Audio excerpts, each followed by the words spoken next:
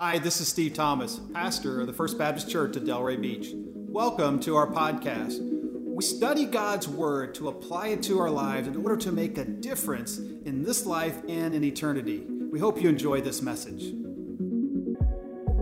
We cry out, we cry out. It is amazing to be here this morning. Praise God. You guys look great. I can't tell you how pathetic it is to be in quarantine. And Julie and I have been safely quarantined in our house for about the last 3.5 weeks. And she is really would love to be here this morning. She is beyond the time that CDC recommends that you stay quarantined after symptoms set in, but she did test positive, and so we're going to give that another week or so to make sure that she's clear of the virus.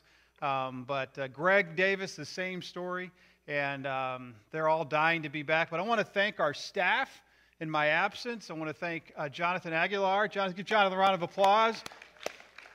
I want to thank Phil Bixby. Phil! My good friend Al Fernandez for preaching last week. And I just want to tell you, thank you for praying for us. We could feel that. We're grateful we never got seriously ill. The symptoms were real but mild, and so we're grateful we never got seriously ill. And I did test negative this week, and it's just a thrill to be back here with you today. It's amazing. And we're thrilled that we can be with you. I want to let you know that we are praying towards a return of children's ministry, children's worship. So we're talking to parents about that, but we're really excited about bringing that back. And thank you, children, for being here today and for being a part of our worship. But boy, these days can be discouraging, can't they? They can really be discouraging. They can be tough days. And I know that we're coming up, Cruz family, on the Dorian anniversary just in a couple days. And thrilled that you all are here today and praying with you as you process through, what happened a year ago, September 1, in the Bahamas. So a lot going on. When you think about COVID, we can get discouraged. We can get upset. We can think, oh my goodness, how long is this going to last? It's not really just about being fearful about getting the virus, but it's also about the economic challenges. It's also about the challenges of distance learning. It's also about the challenges of not being in class. It's about your business might close. How is this all going to work? How am I going to be in school and not be in school? There's a lot going on right now. We need to lean into who Jesus is in these days. We need to focus on what He's expecting in these days because there's a lot to trip us up right now. While we were sick, Julie and I watched some good movies. Amen? I mean, that's a good thing to do, right? One of the movies we watched was Sully. Have you seen Sully? It's several years ago. Tom Hanks, Captain Sullenberger, and how they land a plane. They take off from LaGuardia. The bird strikes happen. The engines go out, and the plane starts to lose altitude. And Sullenberger figures out how to land the plane on the East River, which is stunning, 155 passengers. And I love the commitment of the captain there. He doesn't go, oh my goodness, the engines are out. I guess we're all going to die. I guess we'll quit now. I guess we'll stop worrying and we'll stop focusing on our task. No, he committed to the very end. He lands that plane. And he stays engaged, and he made sure that he does his job, which is to bring everyone home safe. He refuses to meet with the mayor. He refuses to give way to someone else leading the effort to account for everyone until he knows all 155 people are safe. That's commitment. That's staying true to the task, even though the task is very difficult. And I wonder today if some of the things happening in our country have got some of us discouraged, off track, maybe lost focus on our goal as followers of Jesus, which is to help as many people as possible to get home safely, to get all the way home to heaven safely. There's so many things to distract us right now in our culture from that goal. You think about what's happening in our nation regarding race right now. And I hate it when people feel threatened. I hate that feeling. I hate it that people sense that. And people are getting all concerned and saying things that probably may not even be right or true, certainly not loving. But when you think of what's happening in our country regarding race, are we acting lovingly towards one another, toward our brothers and sisters of whatever color, toward the first responders and police officers? Are we responding the way Jesus would respond, or are we getting distracted and maybe discouraged and maybe even disillusioned? We just finished 2 weeks of political party conventions. And if you watch them, you may have a hard time saying, I don't know who to vote for. I don't know who to support. I don't know really what to do. I'm just discouraged. Listen. In the political season, in our nation, we need to focus on who Jesus is.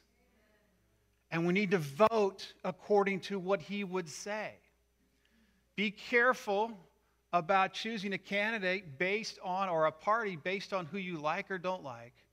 Rather, you need to look at the issues as the Bible lays them out. And I want to encourage you in 3 areas before we move on to the text. It's so important today. If you want to think about what matters and how you're voting today, think about this. There's 62 million abortions in the United States since Roe v. Wade. You can't ignore that. Think about the family. See, we as a church are always going to stand for life. We're always going to stand for the family. We're always going to stand for religious liberty. At least when you go to vote, think about those things. It's so important. And as you are interacting, I want to encourage you to interact with people in love. You don't know their background. You don't know what they're going through. But you need to say, God, I want to love people as you did. I don't want to get distracted, discouraged, and disillusioned because of what's going on. I want to focus on you, Jesus, because there's nothing more important, nothing, than helping people find their way all the way home to heaven. See, we want to be a church that does what? That is filled with the Spirit of Jesus, pursuing the mission of Jesus. That's what we need to be. I believe the time is short, y'all. I just got to tell you, I believe the time is short, and it is critical that we are focused on who Jesus is and what he wants to accomplish. We are loving Jesus, loving people. Well, this morning, as Julie introduced, we're looking at John 21. And we're in a series called Compelled by Love because we need to be thinking about, okay, why do I do what I do? Do I do it out of duty? Do I do it because someone has told me to do it? Or someone I like has told me to do it? Or do I do it? Do I live my life compelled, or as Paul said, even controlled by the love of Jesus? I'm doing it because I love him. And today we look at the love of Jesus, the love that restores me. Let me just ask you, are you feeling a little bit distant today? May not be in your whole life, but maybe just because of the struggles of what's been going on, because of the difficulties of these days, the strangeness of these days, that maybe you're feeling just a little bit disillusioned and distant from Jesus. I want to encourage you today. He's in pursuit of you. I have good news. He is in pursuit of you because he wants you to be close to him and to know him intimately and to be encouraged by him. So that's where we're going today. John chapter 21. If you have your Bible, please get it out. Love for you to open God's Word in your tablet, your smartphone, a real Bible with real pages. It looks like this. Don't know if anybody's ever seen these. They found these recently in the caves out there by the Dead Sea Scrolls. No, I do use a electronic version a lot of the time because when you're old, you don't have to use glasses. It's great, but I like to open God's Word on Sunday morning. John chapter 21, beginning in verse 1, says this. After this, Jesus revealed himself again to the disciples by the Sea of Tiberias, and he revealed himself in this way. Simon Peter, Thomas, called the twin, Nathanael of Cana in Galilee, the son of Zebedee, and 2 others of his disciples were together. Simon Peter said to them, I'm going fishing. And they said to him, we will go with you. And they went out, and they got into the boat, but that night they caught nothing. Now, let's set the tone. Where are we? John chapter 21. We're on the Sea of Tiberias, also known as the Sea of Galilee. We're about 80 miles north of Jerusalem. Jesus Christ had called these men 3 years earlier, them and 5 others. They had lived 3 years following Jesus. He'd gotten to the point where he willingly allowed himself to be embarrassed, tortured, crucified, buried. But then he rose from the grave. And in that time, his disciples had gotten to know him. And during that process of being embarrassed and tortured and crucified, a man named Peter, the first one listed here, had denied even knowing him. He denied knowing Jesus Christ. He had let himself get distanced from him. John chapter 18 describes how Peter was found. He followed along at a distance. Jesus is inside being tried. Peter is out warming his hands by a fire. And someone asked him, are you a follower? I think you're from Galilee. I think you look like him. I think you talk like him. I think you have the same accent as people from the Galilean area. No, I don't know him. No, I don't know him. No, I don't know him. Peter got distant. Oh, if you're distant today, recognize that Jesus has come for you. He was distant from him, and he also spoke words against Jesus. I don't know him. He even cursed. I don't know him. See, we can be distant from Jesus. Maybe still in contact. Maybe we can still even go to church. Maybe we're still even watching a worship service, but we're not close to him, walking step by step with him. And when you're distant from Jesus, your words begin to deny him. You say things that would indicate you don't know him. And thirdly, what Peter is doing here on the Sea of Galilee, chapter 21, verses 1 through 3, it says that this is the third time that Jesus had met with them. The third time. And in the 2 previous meetings, we see Jesus enter the room, and we see Jesus eating with his disciples, and they're amazed that he's alive, and it proves that he is alive bodily. But Thomas says, Jesus, I wasn't there. He says to his friends, the disciples come and tell Thomas, who was out that day, sick, I don't know what, had to go to the DMV, something. Maybe. So Thomas says, I got to see him in person. I don't know. I can't believe he's risen until I see him in person. And Jesus loves Thomas enough to show up again. Thomas, I'm here for you. I want you to know I rose from the dead. Touch my hands. Put your finger in my side. It's me, Thomas. It's me. So Jesus is there to help restore his disciples. But Peter never says anything to Jesus about needing to be restored. He never says, Jesus, I'm so sorry. I denied you, and I know that you know that. Jesus, I got distant from you. I spoke words against you. I'm so sorry. Would you forgive me? No, he's just there. He's just there. And you're like, Peter, what are you doing? Maybe you've been there. Maybe you got disillusioned with Jesus over an event, even over the last 6 months or so during these crazy times. And you're still close enough to hear from him, but you never have said, Jesus, I need to repent. I need to be restored because I've said things that indicate I don't know you. I've done things that make it look like I'm denying you. Jesus, would you restore me? Would you forgive? Peter never does that.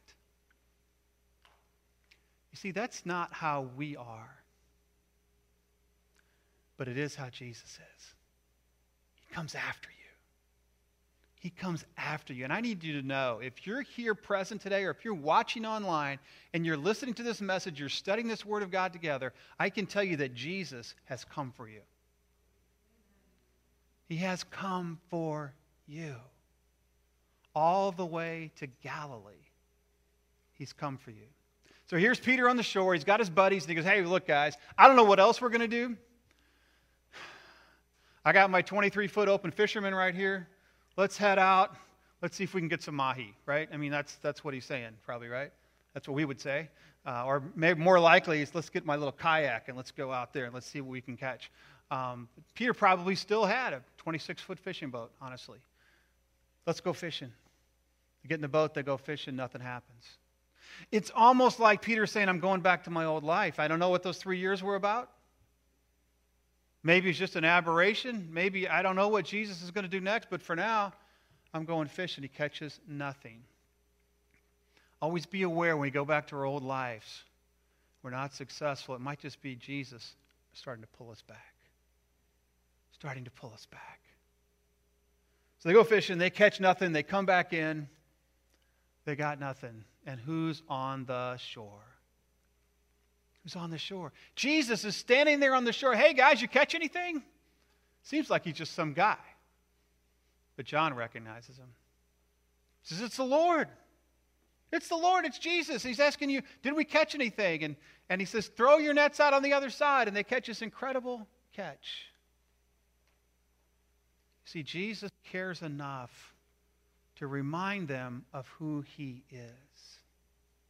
Resurrected Jesus still has the same power to do the same miracles as he had before he was crucified. Let me ask you, maybe you're someone who was saved years and years ago, and you felt the innocence of being forgiven. And you remember what that was like, and you felt that Jesus had forgiven you of your sins as you repented and you were baptized and you had this incredible time. But since then, maybe you've wondered, can he still forgive me for what I've done since then? Can he still forgive me today? See, Jesus is demonstrating to his disciples, I still love you. I'm the same guy that called you 3 years ago. What an act of love. To pursue us, to tell us, I'm still here. I still have a plan. I still have the power. So they recognize, and Peter comes ashore. Jesus is already fixing them breakfast. And so Jesus makes them breakfast. They get to eat breakfast with Jesus, which had to be an incredible experience, on the beach in Galilee. I so wish we could have fires on the beach, don't you?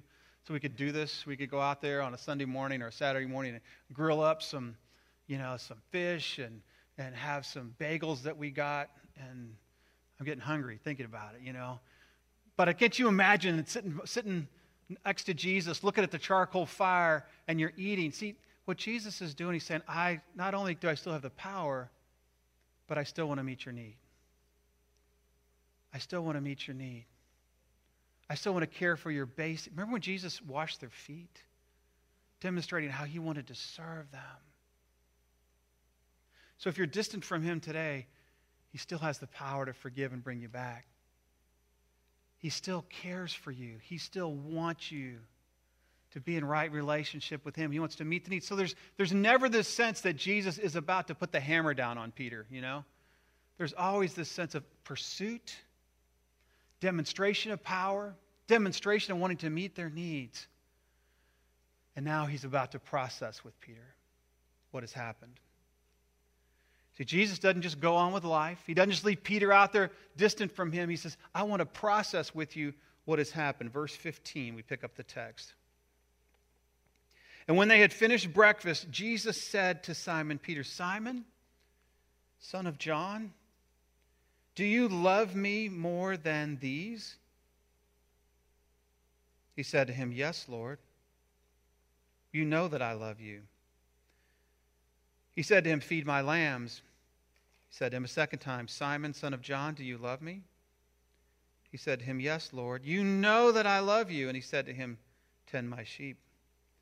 He said to him a third time, Simon, son of John, do you love me? Peter was grieved because he asked him a third time, do you love me? And he said to him, Lord, you know everything, and you know that I love you. And Jesus said to him, feed my sheep. Now to us, this seems kind of annoying, doesn't it? Just a little bit. You ever have somebody do that to you? Do you love me? Do you love me? That sounds kind of childish almost, right? Don't you love the meal that I just made? Yes, I just told you. Don't you just love the fact that I washed the... Yes, I love... Yeah, it's great. That's not what he's doing, though, is it? See, Jesus doesn't need for you to love him, but he knows that you need to love him. See, Jesus doesn't need for you to tell him, but he knows that you need to love him. Some have said, this is the story, this is different words for love. And if you know your Greek, you know that there's different words for love here. And that could be, but that's really not the point. The point here is that Jesus is processing Peter's denial with him. See, God doesn't just expect us to go on. He wants to go back and process the failure and process how we have reacted badly towards him. And he walks Peter through that. Peter, do you love me? Feed my sheep. Peter, do you love me? Tend my sheep. Peter, do you love me? Feed my sheep. Peter, for every time you've denied me, I want you to replace that denial with love. You see, love is the opposite of sin. Love is the opposite of denial. Love is the opposite of distance. Peter, do you love me? I know that you failed me. I know that you said you didn't know me. I know that you said that we weren't even close. You denied me. But Peter, do you love me? So what did Jesus say was the most important commandment? Love the Lord your God with all your heart, soul, and mind. It always comes back to the question of Peter, Steve, Mike, Jonathan, Robert, do you love me? Do you love me? Even in the midst of your disillusionment, Peter, even in the midst of the fact that you don't understand why I, the king of the world, the king of the universe, would allow myself to be arrested. Peter, do you love me? Even though God has allowed circumstances in your life where relationships aren't what you wish, you can never believe you're in a relationship situation that you're in. Or you can't believe you're in a job situation that you're in. Or you can't believe how hard life has been lately. You can't believe how disillusioned you've been lately. Let me just ask you, can you love Jesus in the midst of that? See, that's the question. Because often we say, Jesus, I thought you were going to take care of everything for me. I thought, as Peter would have thought, that I was going to be a key leader in your administration. I thought I was going to be vice president or secretary of state. But Jesus, now you're just being led away. Jesus, I thought everything was going to be great in my life, in my family. I thought everything was going to be great in my community. I thought I was going to do well in my career, but it hasn't worked out, and it's tough, and it's hard. Jesus, I never thought I'd get the virus. I never thought a friend of mine would die with the virus. I never thought any of these things would happen. These things, if we're not careful, can cause us to step back from him. But he pursues. And he comes and gets us. And he demonstrates his power. And he demonstrates his love for us. And he looks us in the eye across the fire after feeding us breakfast. And he says, Steve, do you love me? See, to love him is to embrace all of who he is in every circumstance. Steve, do you love me with your relationship? Steve, do you love me with your future? Do you love me with your health? Do you love me with your nation and your politics? Do you love me? Or is it really just all about your comfort? The beautiful thing about this is he does it once for every time that Peter denied, which is instructive of understand every time you sin, it's so important we come back to Jesus and say, Jesus, I've sinned. I've acted as one who didn't love you, but I love you. That's a picture of repentance. It's a picture of repentance, and it's the opportunity of restoration. And it's clear that because Peter says yes, Jesus says, I have a job for you. I have a key role. I want you to feed my sheep. I'm the good shepherd. I want you to take care of my flock. I got a role for you. And Peter had an incredible role. Wrote books of the Bible. Early founder of the church. But I have to tell you, if Peter had said no or had failed to answer in the affirmative, he would have missed it. He would have missed it. He wouldn't have been in on Jesus' plan. He would have missed all that Jesus wanted to do through him. Just know this, when we say, no, I don't love you, or I'm struggling to love you, Jesus, we're saying no to what he wants to do in our lives. And I have to tell you, I believe, I'm convinced he wants to do amazing things through each one of you. I believe that as an era in time, I think it's very possible that Jesus is about to lead a major revival. I just need to tell you that. We're right at the place where people are, what's next? What's going to happen next? I believe it's time. And I don't want to be on the sidelines saying, I don't know, Jesus, I'm kind of disillusioned about what's happening, or I'm really sad, or I'm really upset, I'm mad about this. Listen, focus on loving Jesus, and he will put you in his plan. And you'll get to feed his sheep. And you'll get to take care of people that he's going to bring to him in a powerful way. Don't miss this. Don't miss this. Do you love me? See, the answer to that question is the difference. It's the difference between being used by Jesus and denial. When you can't say, I love you, Jesus, in any area of your life, you are denying him. And you're putting distance between yourself and him. He's pursued. He wants to restore. Will you say, yes, I love you, Jesus? Think about your area of deepest pain. Can you love him there? Can you love him there?